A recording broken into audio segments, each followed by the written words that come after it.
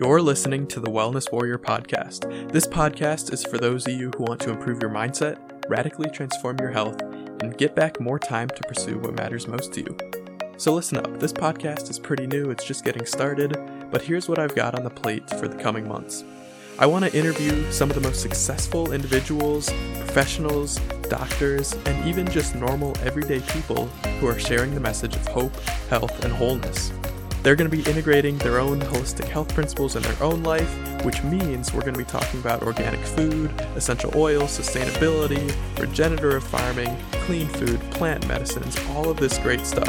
And on top of that, I'm going to be sharing health tips, personal growth tips, workout tips, motivation, inspiration, and how to do all this in college nonetheless.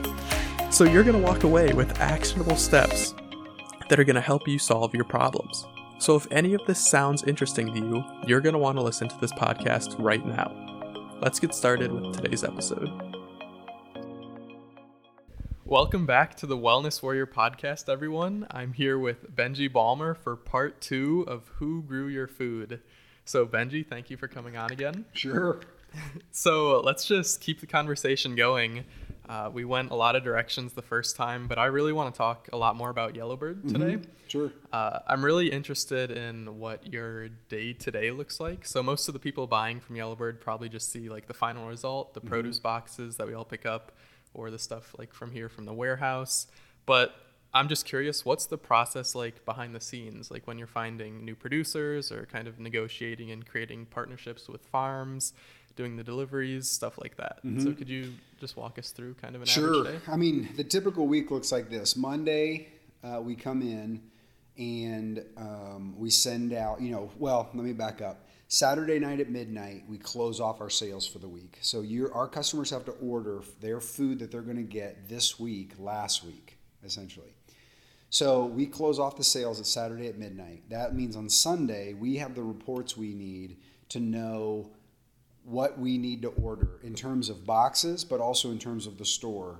So carrying, 1,000 SKUs of product, maybe in any given week, 400 of those products have been ordered. We've got then to know, do we have them? But even if we have them, because it's all perishable, we need to make sure that everything is not close dated or expired, because it's, when you're dealing with real food, very few preservatives, if any, it's always on the clock. So Monday we come in and all the purchase orders go out. So John Marsh is our kind of like liaison between farm, producer, and Yellowbird. He'll come in, he'll make a lot of phone calls, a lot of emails, he'll put together purchase orders, and that way the growers and producers know what they need to either harvest or have ready for us to pick up come Tuesday.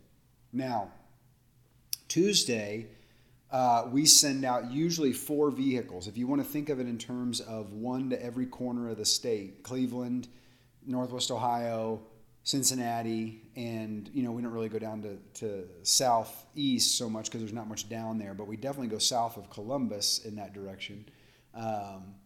And so we send everybody out. We pick up everything that we need for that week, and then we bring it back. And so today, which is Tuesday as this interview is being done, by 4, 5, 6 p.m., ideally, all the food's back in house. That's all the food that's going to go in the boxes for the week, and that's all the food that's going to go in the store orders for the week. So we're talking milk that we picked up today that was bottled yesterday. We're talking produce that we're going to put in boxes tomorrow and Thursday that was picked yesterday and today. Now, the challenge to all that is, well, as you can even just hear the challenge, like how crazy that must be each beginning of the week. But what people don't realize is this isn't the way the traditional food system operates. Traditionally, if you're a produce wholesaler, you are buying your produce from somewhere west of the Mississippi, and it's being delivered to you. You're not going anywhere for it. All you're doing is delivering. So what we realized very early on was that part of the brokenness of the system is that the growers and producers, they don't all have distribution methods. They don't have vehicles to take stuff out in. They don't have refrigeration to keep their product in perfect condition in. So because of that, that's a barrier to entry as a grower. You know, if I have nowhere to keep the product that I'm harvesting for upwards of 24 hours, 48 hours maybe, I'm going to lose that product unless somebody comes and gets it. So we've got to logistically, and you think about the cost of fuel, the cost of labor, the cost of, I mean, there's not a year that goes by that we don't have, you know, $40,000 of truck repairs because we're not driving new trucks around. And so, you know, you've got to factor, and so there's a reason that nobody goes and gets all the food. It's cost prohibitive. And so that's the first part of the week. The second part of the week, starting tomorrow morning, is all the food goes out on our line to pack the boxes. We know who's getting what and where it's going. And we begin early Wednesday morning with everybody in the house. Every driver's here and every packer's here. And as the day goes on, within 40 minutes of starting to pack boxes, the first driver's order for home deliveries is ready to go. So we peel him off. We load his van up. He takes off and is gone. Well, over the next 4 hours, we do that for each of the drivers that are going to go out on Wednesday. So by lunchtime on Wednesday, 4 people are gone and 4 vehicles are gone, and that amount of food is gone. So everything by lunchtime Wednesday kind of gets into this groove of like, okay, now ahead of us is just packing all the food for the next 48 to 72 hours of deliveries. And that doesn't all get done on Wednesday. It carries into Thursday and into Friday. But we stand at a midpoint in our coolers where we're marrying together the store orders with the box order to go out to any given person, you know, that might be getting a home delivery or picking it up from our truck. You know, we run a truck route. So on Thursdays and Fridays, we go into Columbus with a truck, and we have 4 different parking lots we stop at each day. Same parking lot, same time, every Thursday and every Friday. If you think about it, when that driver leaves on Thursday morning, all the food for that day for every one of those parking lots is on that truck. So that truck goes out, and if you pick up at the first parking lot or the 4th parking lot, we don't care. You can join us anywhere along the journey. If you live right next to us, you know, maybe to Hills downtown, which is one of the first stops of the day, but you don't get to us because you forget or whatever, it doesn't mean that you've lost out. You just find us at the next parking lot that day. Then when that all comes back here to the warehouse for Thursday, that gets put on a pallet and set aside, and then the Friday truck goes out the next day. All of it ultimately landing at Swainway Urban Farm in Clintonville on Saturday morning from 10 a.m. to 1 p.m. That is our catch-all. If you haven't caught us before then, you can come and catch us there. Now, there's 100+ people that just choose that as their pickup. I want to come there to get my food.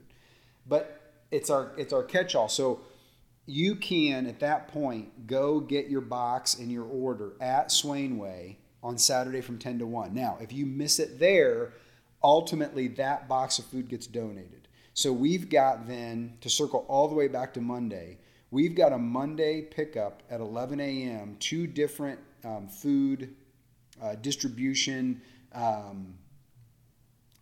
One of them is called Inner Church, and then one of them is called Hope House down in Bladensburg.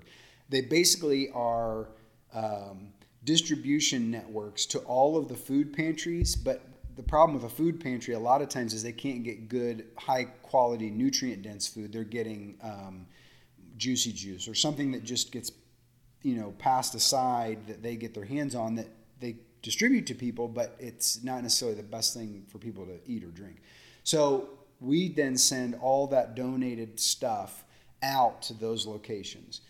Actually, they come here to get it. So, but it's going out with them. And so that closes the loop of the week, and then we start it all over again. It's an ongoing, I call it a logistical nightmare. There's a reason that nobody's doing this. And unfortunately, to the best that I can see, it's the only way to do it sustainable to the small grower.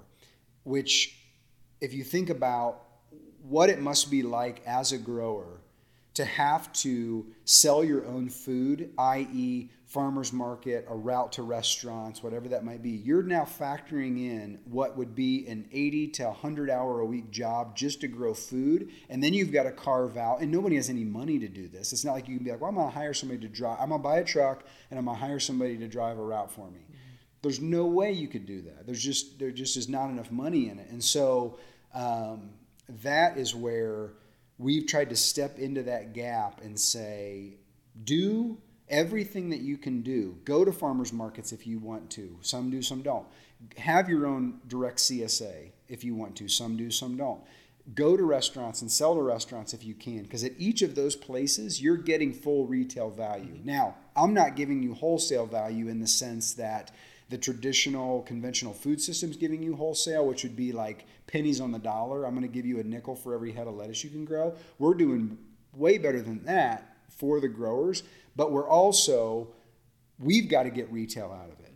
And so in doing that, we found this wonderful, it feels like from the feedback of the growers and producers, medium place where, okay, you're going direct in many places and getting full retail value for that product at those places. What you then can diversify into is grow as much as you want for us, and this is what we'll decide together to that price will be. And when you blend the two, maybe you're doing, $50,000 a year at 50% profit margin, and you're doing another $50,000 a year with us at 30% profit margin. Well, your blend then hopefully is somewhere around 40, and you might be able to make a living off of that. And that's the goal, is can we get these growers and producers that are doing things the right way, or what we consider to be a better way, can we get them profitable to the point where my kids would look at the industry and say, I can grow food and make a living, where I don't think my generation could do that. Most of my generation that's growing food, and I'm 40, is growing food and also a fireman or woman, is also a marketing coordinator for a big company, is also a construction worker or doing some other thing. And so you're like, okay, well now you've taken a full-time job of growing food and factored in that you have to have a way to get it to places and spend the time doing that, and you've got to work off the farm. Mm-hmm. There's no way. You'll either kill yourself doing it.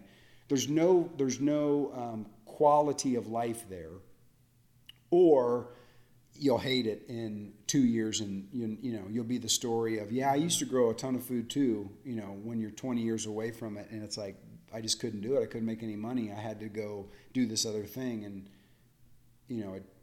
that's how life is. That's the path that it's taken you on. But yeah, if we could give the grower producer the amount of money that it's really worth, there'd be a living in it.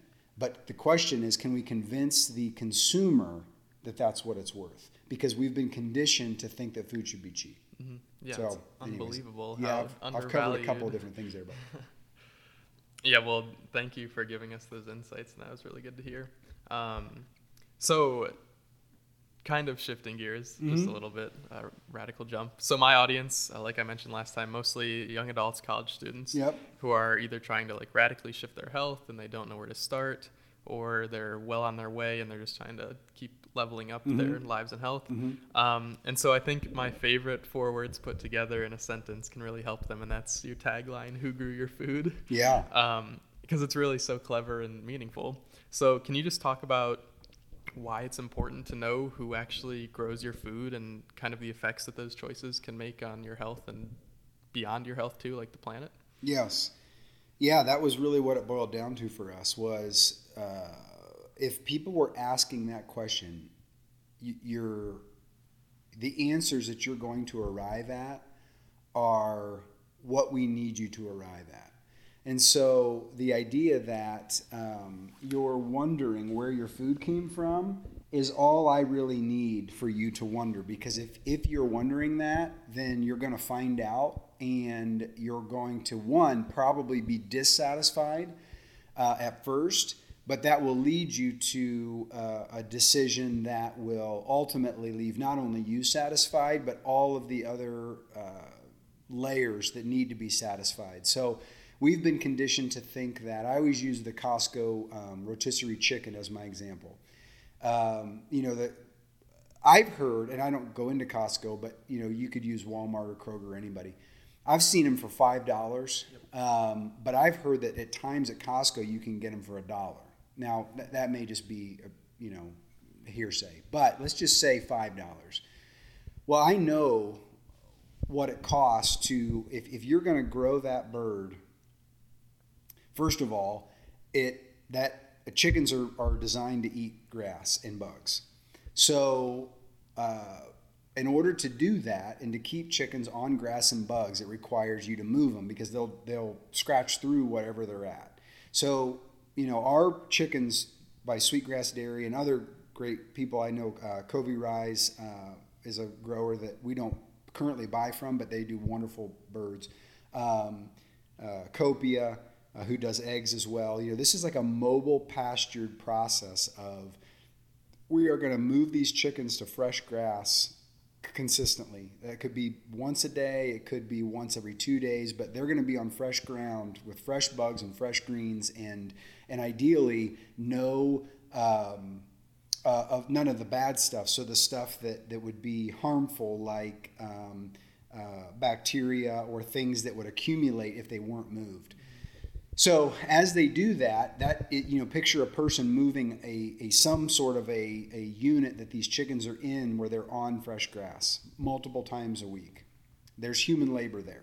So how much time does that take? An hour? What's your hourly rate? $20 an hour, 30, 50, I mean, whatever, it still isn't enough.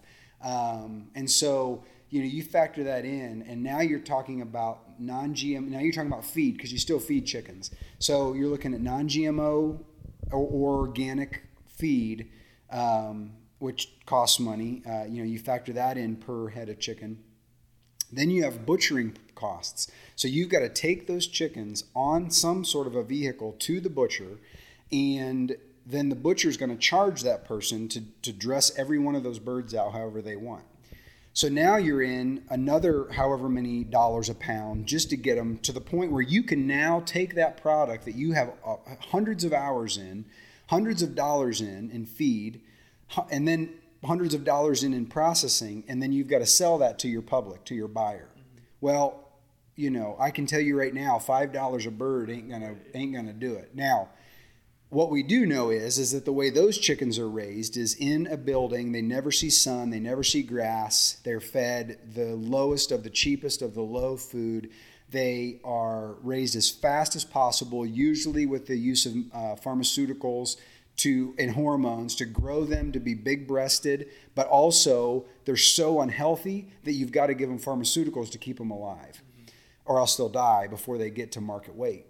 So when you're doing it like that, and you've got 100,000 birds in a space no bigger than the space we're in, the equivalent, people have said, even if it says cage free, the space they have is the space of a size of a piece of paper to move on, an 8.5 by 11 piece of paper.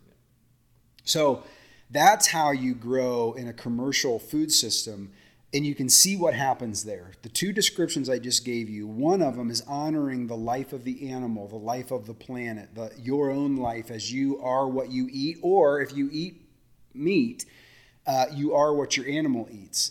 So, you've got that happening where, and I didn't even mention all of the benefits of chickens being on soil and what that does to the life of the soil, to the ecological systems that are at play at the farm, and all the different things and what chickens do. Another way, a very quick way to say it is, when a cow poops in the field, that cow plop is the size of a Frisbee.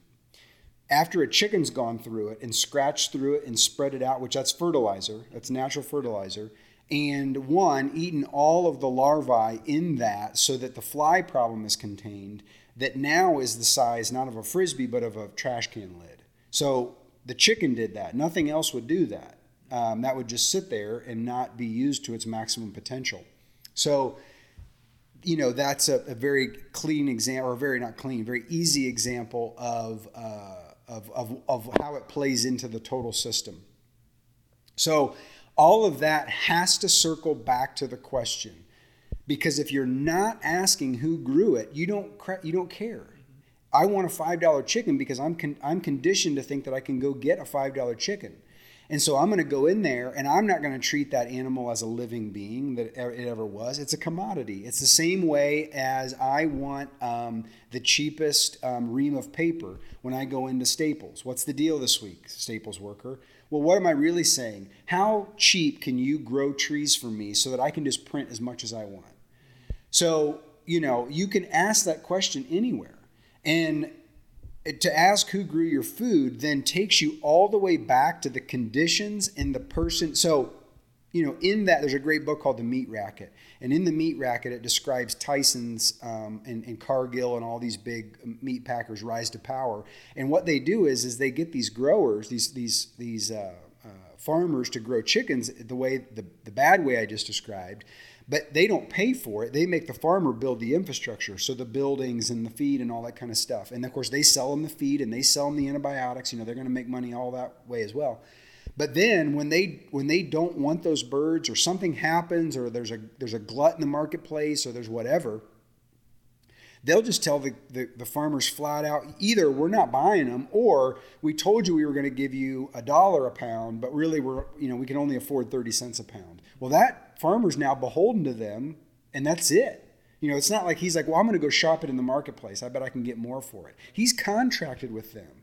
And so, now he's toast. I can't tell you how many stories there are of people who have lost their livelihood because they've gotten into bed with the wrong group like that. And now they lose it all because then that person doesn't keep their word, that company doesn't, whatever. Well, when you're, Jacob Coleman is our and Elizabeth is our chicken farmers.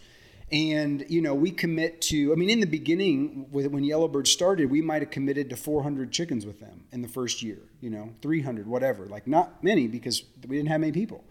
But as time has gone on, as the pandemic hit, as the meat shortage became apparent through that pandemic, and people started to see how important it was, we're now contracting with them to buy, I would say, 4,500 to 6,000 birds this year from them, which is all being moved by hand, all the stuff I just described.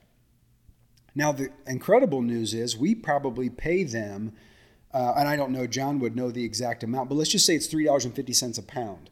That is also, we pay the butcher too. So we've eliminated the butcher costs from them. They take the birds to the butcher. We call Pleasant Valley, our butcher, and tell them what we want. Hey, we want whole birds. Hey, we want parted out like breasts, thighs, wings, whatever it might be. We want sausage. We want poultry, chicken sausage. We pay all that cost. So we now have factored in the price per pound, what we've got in, and then we go out to our consumers who care that we have put protocols in place to know every step along the way of what's happening to all that, to the farmer, to the earth, to the bird, to the, is it a federally inspected processing facility? How's it being packaged? And then from there, listen, Yellowbird customer, our chicken breasts are going to be $12 a pound, where you can go get a bag the size of, Alaska at Costco of quote unquote organic chicken breasts for, I don't even know what, it's something astronomical. I don't shop conventional, so I don't even know, but it's like, here's 40 chicken breasts, 20 pounds of chicken breasts for $20 or something. It's a great business tactic, right? Get Yeah. you in the store, and then you'll buy all the other processed crap. And so now, but that is not the true cost. And so what our customers are savvy to now is, we know what the true cost is, and we know that we are just in order to feed a conventional food system and in a standard American diet with that type of product, we have not borrowed in the sense that we're going to stolen, raped maybe is a better word, and created something that is going to, in worst case scenario, extinct an entire species. And I don't mean chickens, I mean Homo sapiens. So, now that we know that all brings us back to that same question. If we know who grew, I don't care if it's kale or if it's a chicken or if it's an egg or if it's our milk or if it's our flour that's going to go into our pizza crust,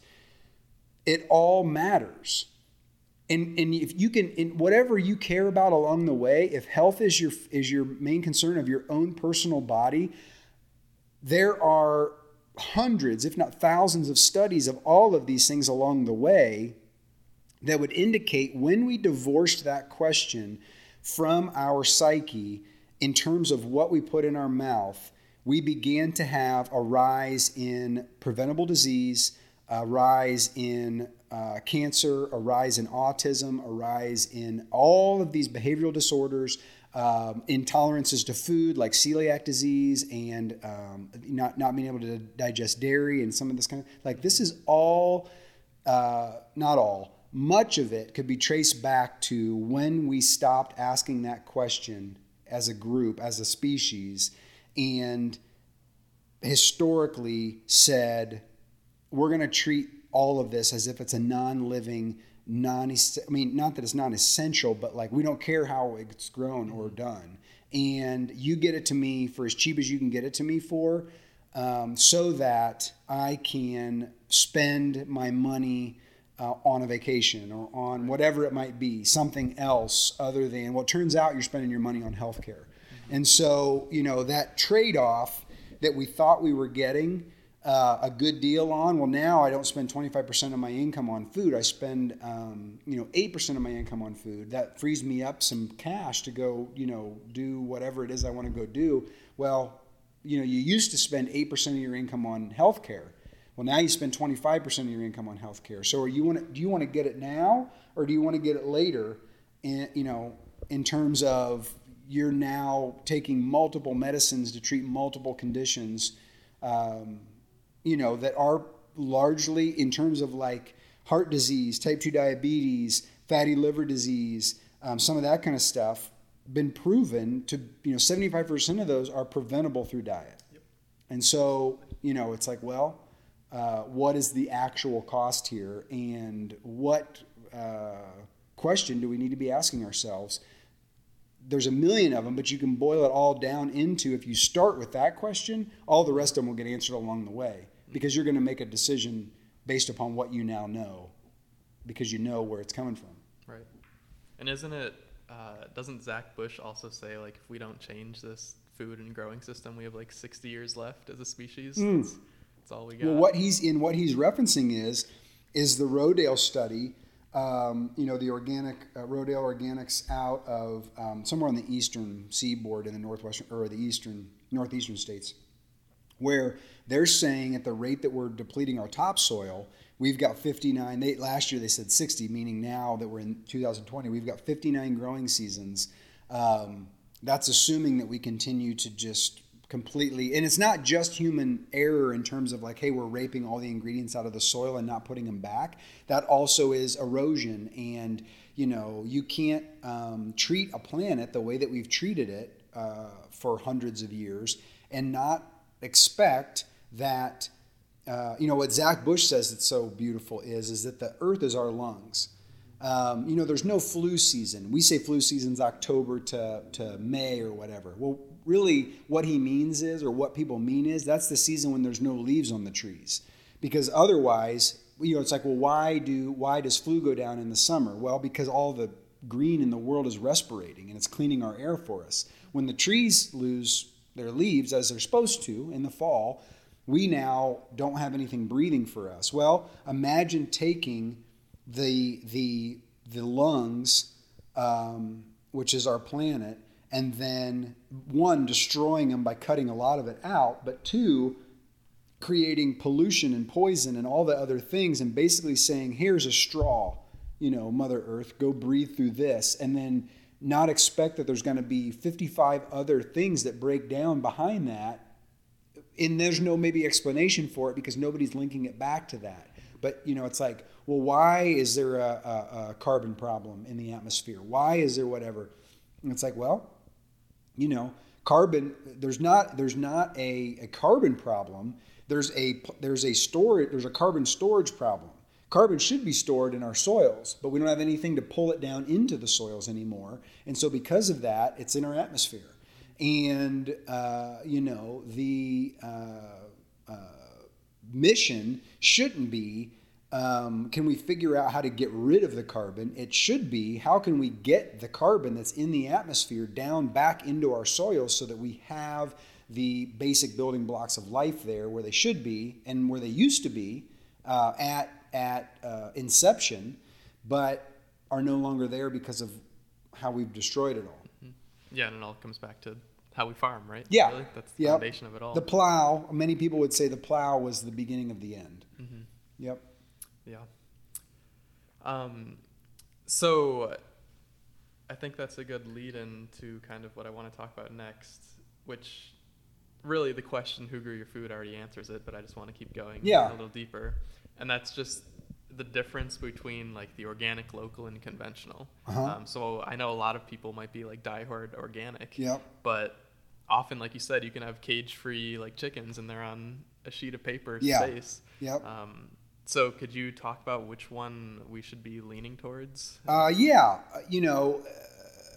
you said, you should be leaning toward knowing who it is that's growing it. One, because anyone who's doing it in a way that is honoring all the systems at play wants to tell you about it. There's nothing to hide. But two, organic is fine. It's a great baseline for, hey, there are protocols in place that have to be checked in order to be considered certified organic. And that's, at the end of the day, that's better than nothing.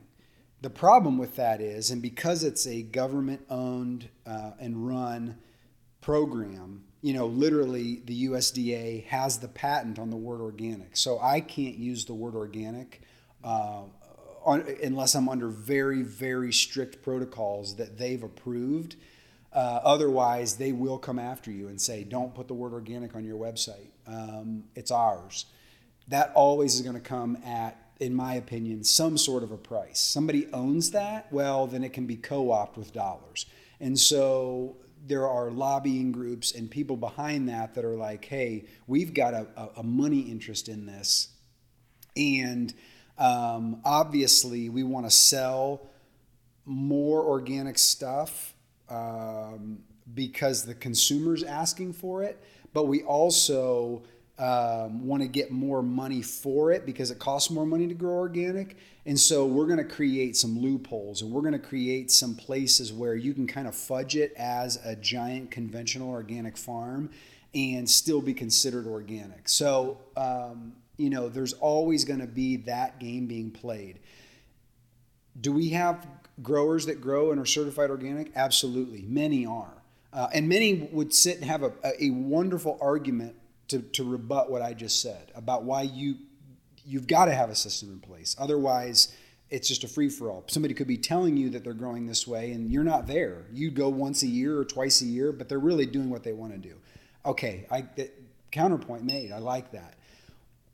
But we don't go once a year. We're there every week. We go to these farms directly every single week and are on the phone with them and working with them. And many have asked us, hey, do you mind if we use this, or this? We're having a looper problem or a aphid problem or a whatever.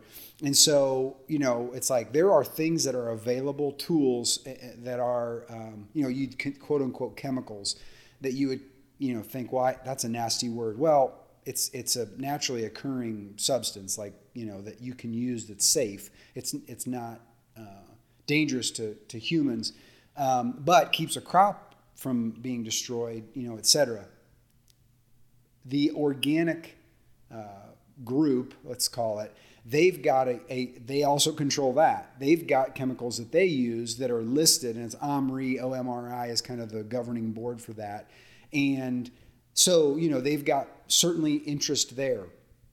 I just am always skeptical about things that are run and owned by some sort of a group like the government or a power over group that is like, hey, we're in control of this and we're the one deciding, versus we're at these farms every week, writing them a check directly to their name or the name of their farm, and creating a food system that is safe for the whole family. In terms of, listen, they know we're giving them more money than even an organic group would give them. And they know that our customers are relying on us to bring them the highest quality. Many times there are growers that aren't certified organic, but their standards and their practices are even more disciplined than an organic grower is. And so we've got to, and from the beginning, I've always thought if we could create a sales channel where we had the customer base that cared so much that they were willing to pay even more than organic prices, and they don't. We're comparable to organic, if not even cheaper in many cases. But that was the question being asked. Hey, Yellowbird or whoever would be in our position, is this grower being treated fairly with their wages? Are they treating the earth right? Are they whatever? Because if they're doing all those things, then I know that the product that I'm getting is going to taste the best, look the best, be the best for all the systems at play in my being, etc. And so that's where I tell people, if I do the opposite. So rather than say if it's organic or if it's organically grown or whatever, I say if it's not organically grown, I'm going to tell you, i.e. we get apples from Glen Hill Orchard here in Mount Vernon. We know Glen Hill. It's a 3-generation family business that's been here growing apples. They don't have the money at that level to spray an apple orchard the way that conventional apples would be sprayed. They're only going to use something if they're going to lose a crop, because they depend on the crop, And so I have to tell my customers then, listen, they're not actively spraying these apples. It's not like they're out, coating these things for the sake of it. But I also have to tell you that in order to save a crop, they would spray something that needed to be sprayed to get rid of a pest or a disease or whatever it might be. And so I can't tell you that those apples are organically grown from seed to mouth. Now, many of our customers don't care. They're like, yeah, we trust you. We're glad that, you're patronizing that farm. Some are, like you mentioned, they're organic only. It's, and so it's like, hey, you can either give those apples away or put hey, we don't want those or whatever, put a mark on, on your account. And so we won't pack apples when we give apples. But I always try to let the consumer know this instance, this thing that just went out in your box, we know them, we go directly to them, we pay them directly, same as we do with everybody else, but they're just not certified organic or not, always sticking to organic practices. And so it's kind of an eat at your own risk. In that instance, I eat them because I know what they're doing and how they're doing it, and I'm not afraid of any of the stuff that they're using. And I'm as picky as it comes. So in the beginning, I used my own diet as the standard. Would I eat it? And if I would eat it, then I'll send it out. Since then, obviously with as many people as we have now, there's a lot more dietary issues. And so we've got to be more careful about that. But yes, that's how I would weigh out organic versus non-organic, but organic practices versus just knowing what the grower is doing, whether it's either one of those options or completely conventional. We have conventional growers that call us all the time to sell us stuff. Of course, the first question is, are you growing organically or conventionally? If they say we just grow conventionally, then we just say, God bless you, there's a place in the world for you probably, but it's just not what we do. And so, yeah, that's kind of the full spectrum. Gotcha. And so there's the people who really care about this, and then on the other hand, people who totally don't even buy into organic for that matter, not Sure. even local. Yeah. And that's been a big problem for me, on my health journey, trying to tell my friends this stuff really matters, and trying to Yep. get them to kind of jump on this Sure. thing with me. But it's really hard. So I'm just wondering, in your opinion, like, how can we get people to care about this and get connected to Well, it? unfortunately, you can't. And that's the classic tale of woe. Of, hey, I've got this person that I love that is addicted to this. Whatever it might be. It could be something like the classic, like it's an alcoholic. That or whatever. But many of us are addicted to sugar and don't even pay attention to it. And it's maybe just as harmful, if not more harmful, health-wise, at least physically. So, it's a lot of times it comes down to that crisis moment or that aha moment, that enlightenment, that revelation for somebody that they're going to begin to make a different journey. And that might be, it may not start with food. It may start with exercise or meditation, or somebody might have some sort of a religious experience, and it's like they begin that journey there. Ultimately, if somebody's began that journey in some category of their life, it usually is going to lead to other categories. And, in doing so, they're going to, one, become better at one thing, and then realize there's, it all plays together, and that in order to be the best physical shape that I want to be in, it also requires me to eat better. Providing resources, providing a non-threatening conversation. I certainly have been an evangelical of whole, clean, plant-forward eating, but have backed off of that by sitting on panels with, I sat on a panel at Kenyon last year with a gal from Soulfire Farm, which is a Black-owned nonprofit group that has a farm that is. They wrote a book called Farming While Black. One of their people did, and it is basically like, hey, ownership of the soil historically is tied back to white slave owners. And so it's not just as simple as we're going to go grow food on this land. We actually have generational curses tied to the land that we have to heal from. But two, there's also a massive amount of people, minorities, people of color that don't even have access to food. And so it's not just as simple as, these folks are making bad food choices and they need to make better food choices. They're in a cycle of 100-year-old or longer generational curses that don't even give them the opportunity or the dollar to spend. And if they had the dollar, it's not even in a store that they could get to when you talk about food deserts and that kind of thing. So rather than just be like, hey, it's just as simple as everybody start eating better. I've seen this nuanced, all these layers that I wasn't even aware of as a younger white man. And now that I do see them, I am more careful about saying everyone has the same opportunity. Eat better. Make a better choice, dummy, or whatever.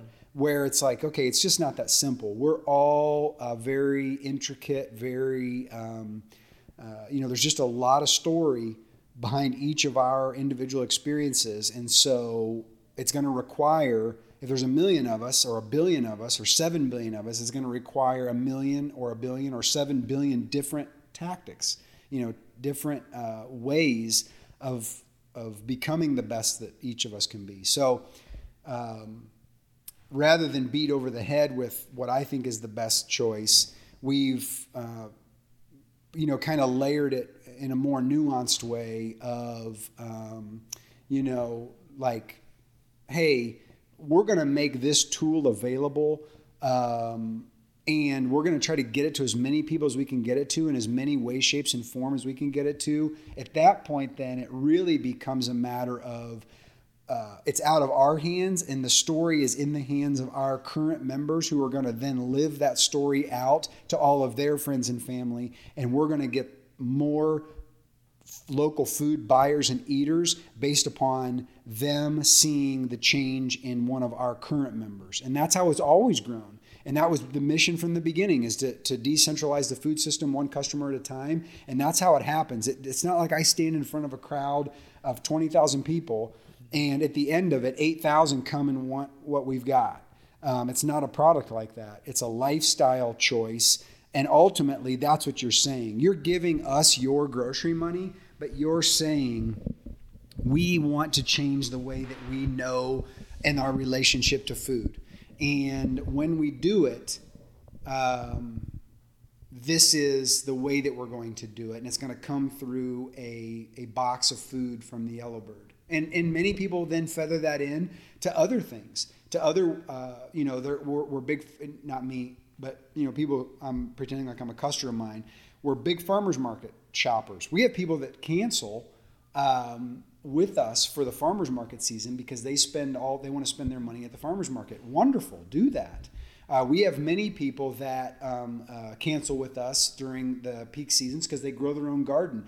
I wish everybody grew their own garden. Put me out of business growing your own food, because now we're going to be starting to talk about some serious food resilience, some serious community resilience. And the more that we can do that, the more that all of the goals of what we're doing, if we became obsolete because the world was so healthy and the planet and the earth and the soil was so healthy that they didn't need us to do it, mission accomplished. Let's go solve the next problem. Yep. That's awesome. Yeah. So as we're going to wrap up shortly. Sure. So is there anywhere that you want to point the listeners to right now, or like where can we find out more about you? Sure. I mean, we, ultimately have many delivery mechanisms, throughout the state of Ohio. So Columbus, Mount Vernon, Marion, Mansfield, Findlay, Lima, Delphus, like all those places are places that we currently go to. We're either dropping off at a home for home deliveries or at some sort of a parking lot or place that you can get that. It all starts at the website. Every single person that signs up with us signs up through yellowbirdfs.com.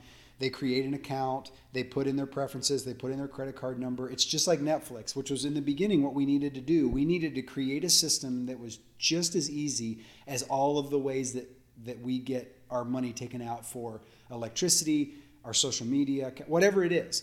We're at all the Yellowbird Food Shed. We've got a Pinterest, we've got an Instagram, we've got a Facebook.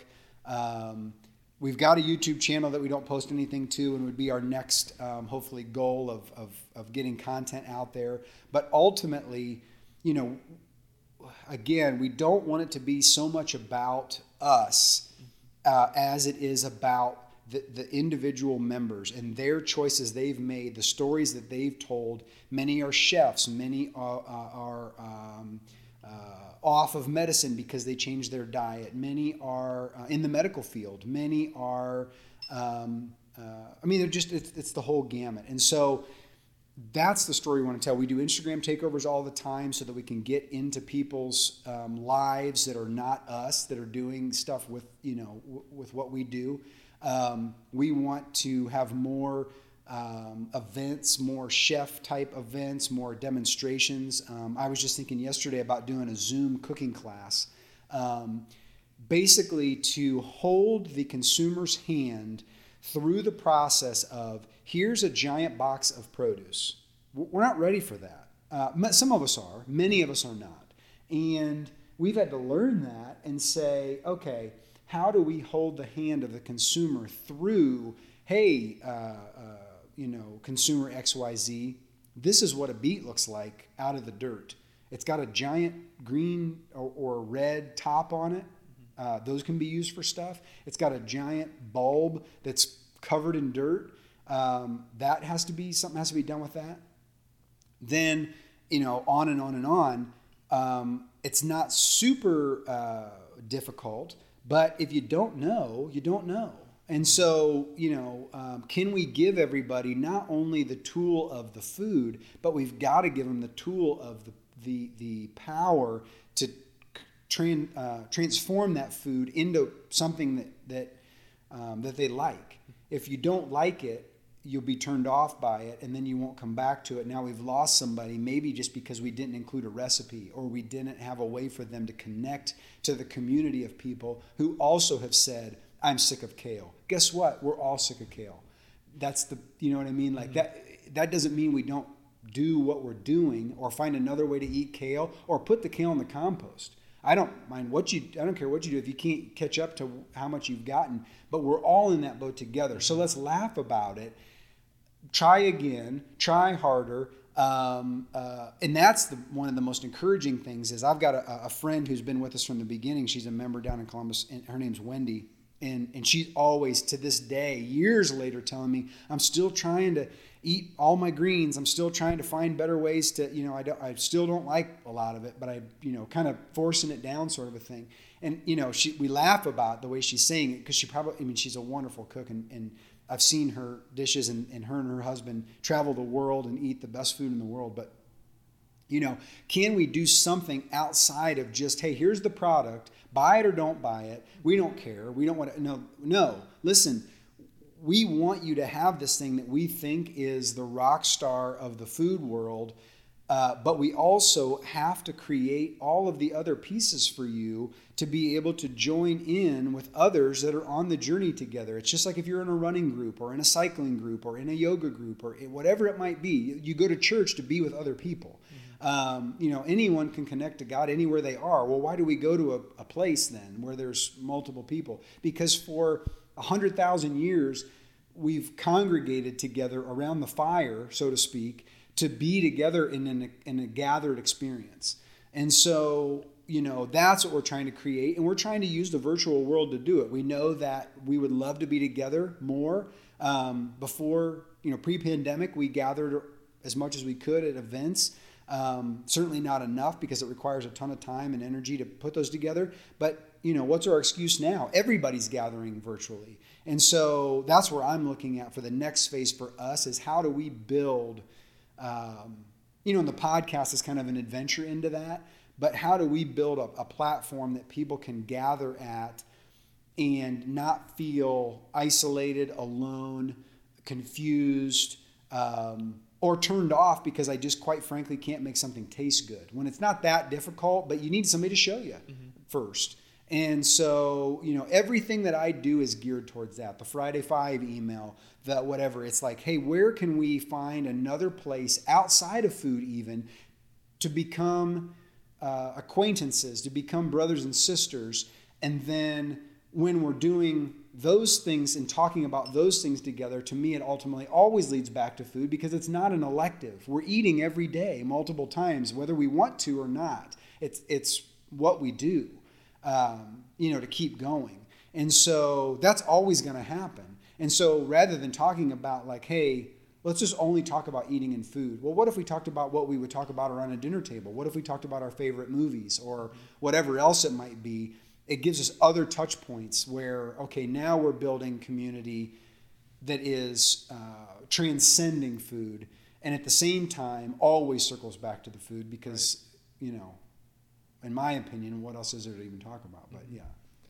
I think that was genius. I remember like 4 years ago when I started all this, my plate's literally just a full carrot, not even like chopped up, and some like organic beans. And then that's because I didn't know any better. And so I think that's so important to give people that boost. You're exactly right. And people shouldn't beat themselves up over the fact that they don't know what to do with a carrot, that all they know how to do is just eat a full carrot or whatever. Well, how would you know? Right. You wouldn't. It's 20, 30, 40 years of not touching vegetables. Yes. And so that's where we, to try to give people forgiveness and the permission to be ignorant and to say, okay, try this.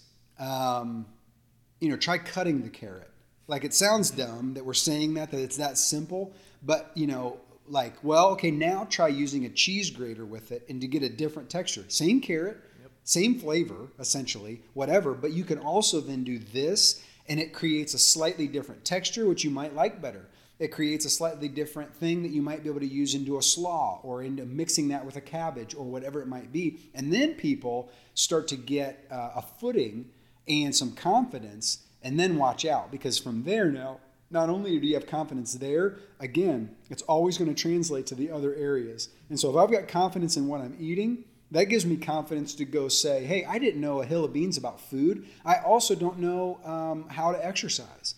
I also don't know how to get good sleep and honor myself by getting 8 hours of sleep instead of 4, or starting to wind down and stop looking at screens 2 hours before I go to bed because my body needs that to get to the point where I'm going to get good sleep, etc. All of that is trickle down. Where you're feeling better in one place is going to translate to where you want to feel better in all the places. Because once you feel better in one place, you recognize where you don't feel great in all the other places, and you're like, well, I could probably fix that because I fixed the food part.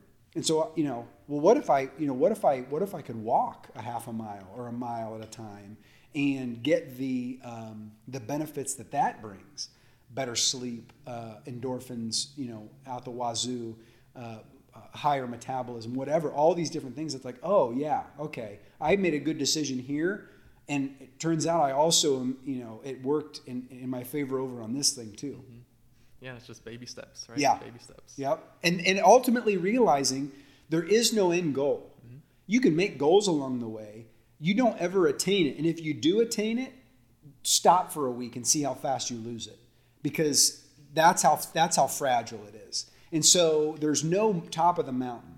It's like, it's always going to be a climb. Now, sometimes in the climb, there's downhills, and it's a little bit easier in this case. But you better be ready that, there's always going to be another turn, and you're always going to be heading back uphill. And that's what you've got to begin to embrace is, okay, there is always going to be resistance to change, one, but there's always going to be resistance to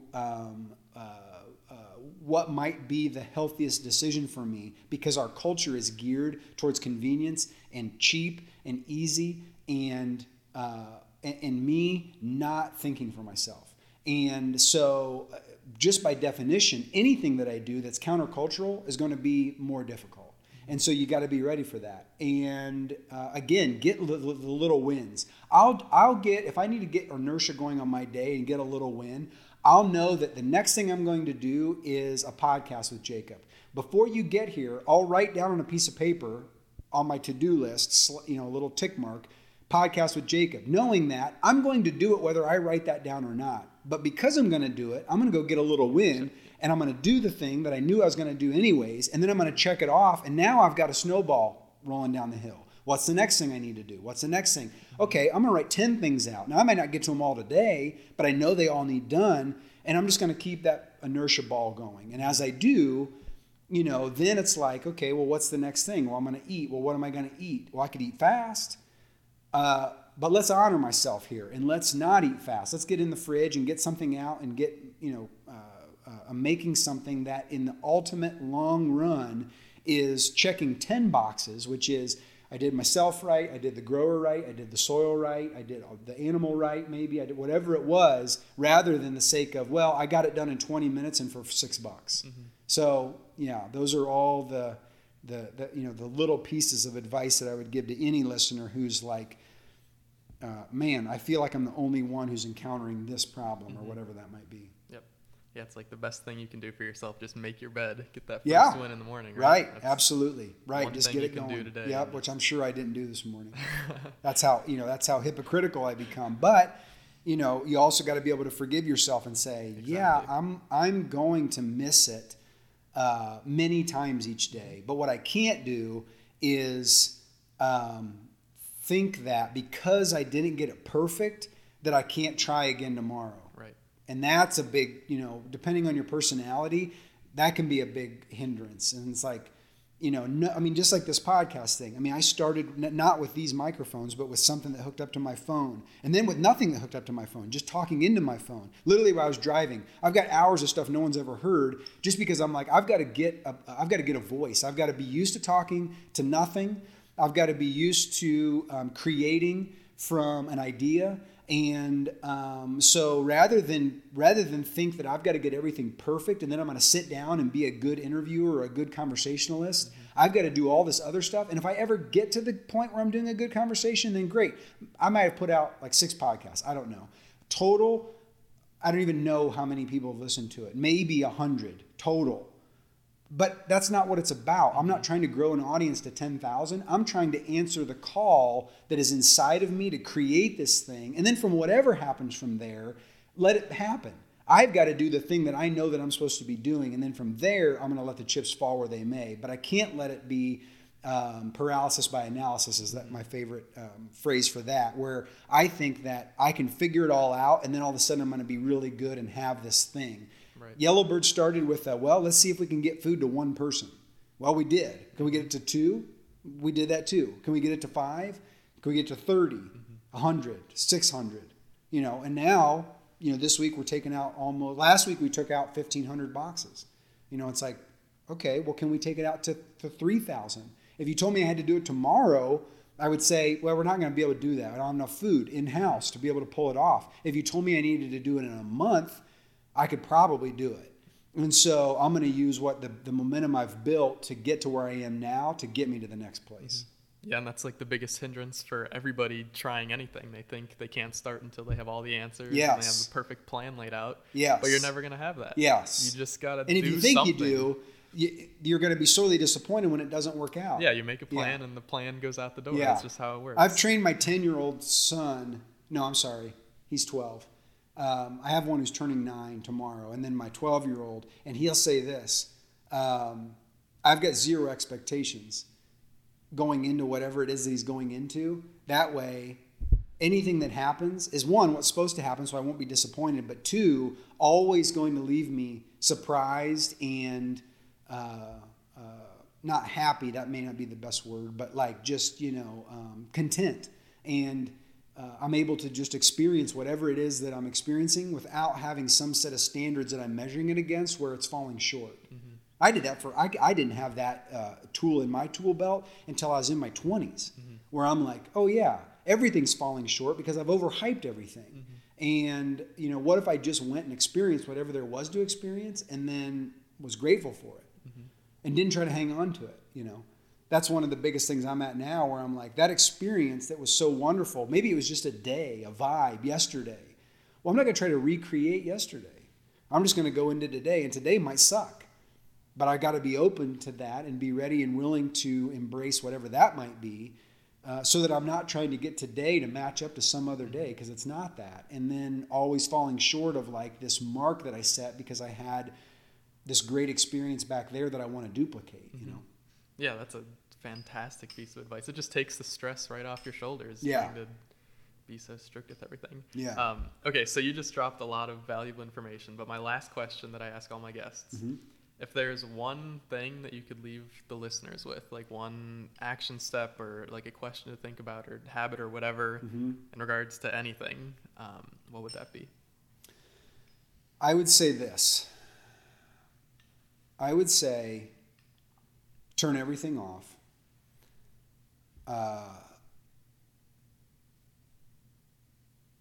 Get to a place, doesn't have to be far, you don't have to go to like another state, go out in your backyard for Pete's sake, start there, and sit with nothing on for 5 minutes. You won't know it's 5 minutes because you're not timing it, but to a point where you think it's been an hour and it hasn't been. It's been 5 minutes. And then sit for 10 sometime, and then sit for 30, and then sit for an hour, and do nothing. And don't try to do anything. Don't try to figure something out. If you're thinking about something and you daydream, great. If you fall asleep, great. If you get inspired to do something, great. Doesn't even matter. But to get unattached to what we think is our actual life, which is attachment to everything. Devices, calendar, time, relationships, to-do lists, even just the idea that somebody can't get a hold of me and they might be trying to. It could be an emergency. What if my kid's trying to get a hold of me and they can't? Listen, it'll be okay. Get to a place where you can sit for an hour with nothing to do, and you're going to think that you need to do something. I should just have a book. That's whatever. Like you're always going to talk yourself into something else. But just continue to sit and listen to whatever it is that there is to listen to. That might mean that you hear nature. It might mean you hear wind. It might mean you hear the traffic. It doesn't even matter. And just become still for 5 minutes at first, 10 minutes, an hour. You won't be able to live there. We're not monks at a hermitage. But the practice of doing that will open up a ongoing relationship to everything in a way that I don't find any other way that you can do it. Some people would say, well, I run and I get that. Well, do you have a device on you when you run? Are you trying to run to a certain goal, a certain speed, a certain calorie burn, a certain whatever? Then you're not doing what I'm describing. What I'm describing is the antithesis of that. I'm describing on purpose. Some would describe it as Sabbath. I try to practice an entire day of that. Now, not sitting in my yard, but basically pretending like all the work's done, even though it isn't. And letting my system recognize not time linearly, but space circularly. And if you can begin to do that and live in that rhythm where you're even carving off 5 minutes to do it, you'll begin to notice things. And it's always different, and for everybody it'll be different. So I'm not even going to give you an example, but you'll all of a sudden, if you do that, you'll then say, I noticed this thing, not when I was doing that, but when I was doing something else. But I think it was that 5 minutes that I gave myself that enabled myself to be able to notice this thing in this moment. And that is the biggest and hardest task that any of us have. And it is to be able to do what I'm describing. You could say sit still, you could say detach, you could say become quiet or silent or whatever it might be. It is a monster of a challenge. And unfortunately, it's the scariest place that most of us will go because all of a sudden now there's nobody there but us. And you've got to figure out as a human how to live with yourself 24 hours a day. I tell people all the time, I know I'm annoying. Do you know how I know I'm annoying? Because I annoy myself. And if I'm with myself 24 hours a day, can you imagine what that must be like? And so I know what it's like at some degree for you to have to put up with me. And so we've got to become so comfortable with ourselves that we're not running from ourselves any longer. And I see no other way to do that than to start with 5 minutes of, it's just me here. Super scary, but very powerful. Yeah, I 1,000,000% agree. That was kind of, when I went to New Hampshire, it was supposed to be like a spiritual quest. I went out there with a tent and a journal. Yeah. And myself. Yeah. And it was just meditate and sit and do nothing all day. Yeah, and how long does it take to shake? Yeah, exactly. Tell me about it. It was the worst thing that I've ever done to myself. I literally, so I fasted the first day, and I just felt like it was the longest day of my whole life. Yeah. And it was the worst anxiety I've ever felt, ever. Just I was thinking about, because I didn't have technology, nothing. Yeah. And I was just thinking, what if something's happening? I need to check my phone. What if someone's trying to reach out to me? And there was so much resistance from detaching from everything. And yeah, it was powerful. It was rough, but yes, it was so powerful. So I definitely think everyone should do that and just start with 5 minutes. You don't have to go to, like you said, don't go to another state. And just baby steps. Yep. Yeah. Okay. So that's fantastic, and I think that's I'll include all the links to all of your stuff in the description. Sure. But that's gonna wrap up today's show. So thank you so much for coming on, Benji. Yes, absolutely, loved it. Yeah, glad to do it. Always. One of my favorite podcasters is Dax Shepard, and he always talks about anytime he's ever asked a white male on his podcast, he's never been turned down because we're the classic species that would love to sit and talk about ourselves. So yeah, I'm glad to do it. Yeah, of course. Yeah, so today was an absolute blessing. This has been your host, Jacob Keneally. Thanks, y'all. Hello, Wellness Warriors. Wow, you've made it to the end of the episode, and that is extremely rare in today's society of digital distraction. I know we're all super busy creating our optimal lives, so I'm so grateful that you've spent this time here listening to me and the guests today. If you'd like to connect with me, please reach out on my website, jacobkeneally.com. And if you found something of value, I'd highly, highly appreciate it if you could leave a review on Apple Podcasts. It helps more than you know. Until next time, stay well, stay healthy, and thrive.